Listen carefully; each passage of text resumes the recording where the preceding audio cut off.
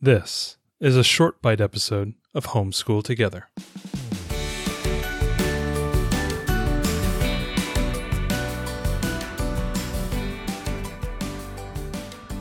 Hello and welcome to Homeschool Together, short bite edition. Thanks so much for joining us. Ariel, give me a challenge card.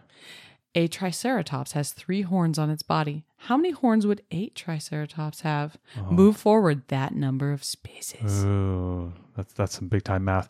We would be talking about Dino Math Tracks. Today This is so cute. I know love this game. it's a very cute game. So we're kind of getting into the end of Right Start Math B. So that'd be the second level of it. We finished Math Mammoth level 1. And so we're about to get into Right Start Math C, and we're doing a lot of addition and subtraction in the thousands, and we're doing the borrowing and carrying the 10. A lot of work around this area, and we went ahead and dug out a game that we've had this one for a little while, right? Yeah, I purchased this one a couple of years ago because I knew that we would get here eventually, and I had heard really good things. This is a game from Learning Resources. Yeah, so we have a number of these games, and I think we've talked about a number of games. I think people have seen these if you do Googling for games that tend to be very heavy on kind of the learning idea. Instead of like more of the theme playability, these tend to be more heavy learning. These are more education based than just fun game based. But yeah, this is Dino Math Tracks. It says it's ages 6+. We're playing it with our 6, almost 7-year-old. Yep. It's for 2 to 4 players. How long would you say it takes to play? Oh man, maybe less, 10-15 minutes at the most. And basically this is a math place value game. So you can think everything from the ones place, the tens place, the hundreds place, to the thousands place. And it has these cute little rubber dinosaurs. Lots of beautiful little meeples. Different dinosaurs in different colors. They're adorable. Absolutely. And so basically what you will do is you will select from this whole wide range of meeples. They're all dinosaurs.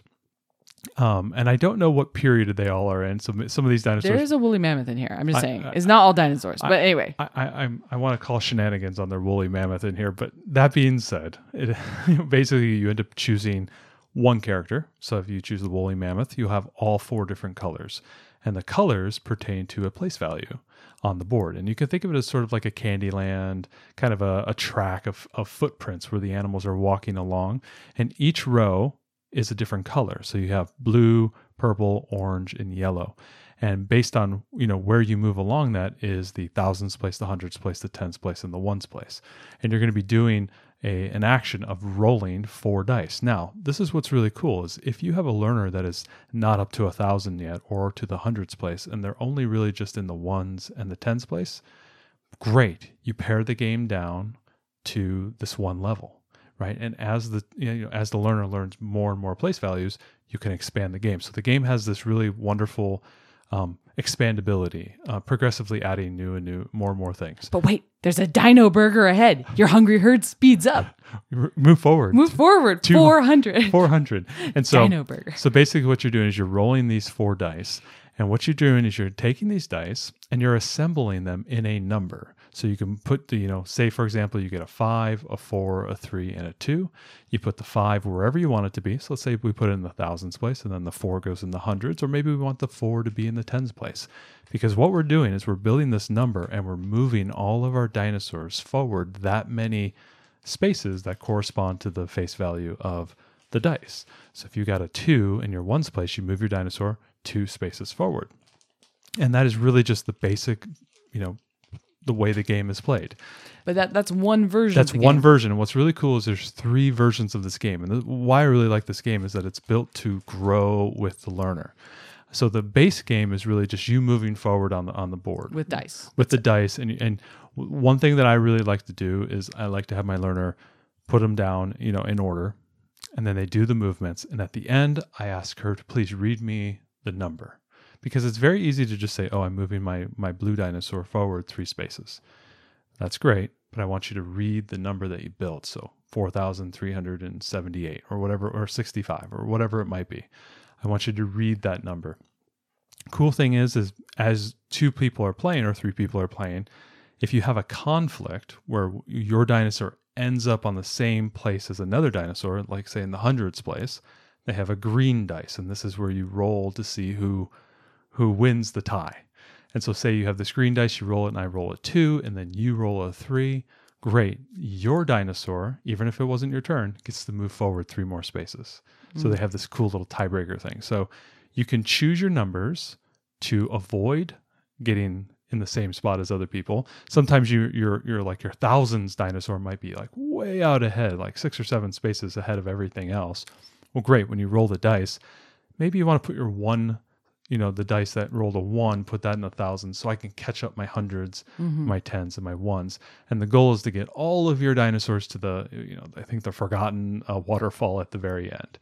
And the dinosaurs can cross at different times, so it's not a big deal there.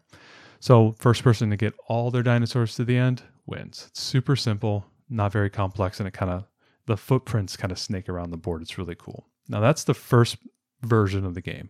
The second version of the game, I believe, is not the problem solving. It's the action cards. It's the action cards. So basically after you That was the Dino Burger reference. That is the Dino Burger. So after you've assembled your number and you've moved all of your dinosaurs forward, the various place values that you've selected, Ariel's pulling them out right now, then you pick the action. And so they flip over a card and then they get to do that action. Your dinosaur is hungry. Run forward 400 spaces. So they need to know, they need to go to the hundreds place of my dinosaur and move that one forward. So this one says like food ahead, move 1,000, 0 hundreds, 4 tens, and 4 ones. Exactly. And so they have to kind of assemble that, think about it, and actually move their numbers forward. And if you have a learner who is kind of beginning to read, you'd want them to learn, you do the reading like there. This one says, your dino herd swims to Dino Pond, paddle ahead, 1,020, and it just lists the number. Yep. So they'd have to be able to know, okay, 1,020, that means... Exactly.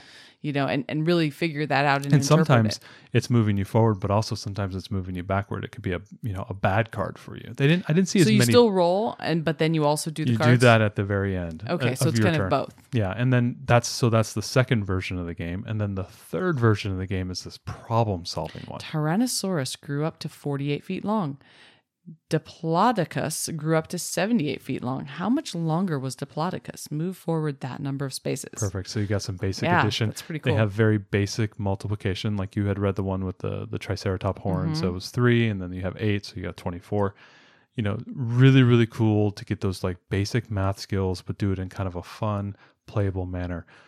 Now, with respect to the game, the board is very simple. The meeples are very cute. They're pretty robust. The dice are really nice. They're nice and big. Yeah, they're very chunky. They're very chunky dice. Not your normal small dice. They're actually kind of like, I would say they're almost like twice as large as a normal dice. But the cards are very thin. That would be something to I would keep say in a bag. Our version is a little bit older. We do not have the latest printing of this game, but from everything that I've seen, pictures of it, it looks exactly the same. Normally, you can imagine a card being something like a bicycle deck of cards, like just kind of like a deck of cards. This kind of feels like kind of the heavy cardstock paper. Yeah, it feels like heavy so cardstock. a little bit lower quality printing. But again, I go with you that this is an older printing of the game, so the game may actually have a little bit more advanced printing, maybe a little bit better quality stuff. But from that being said, it was really, really fun. I actually played this with my oldest and the youngest at the same time. The youngest was not doing the place value stuff, but I had her assembling the number.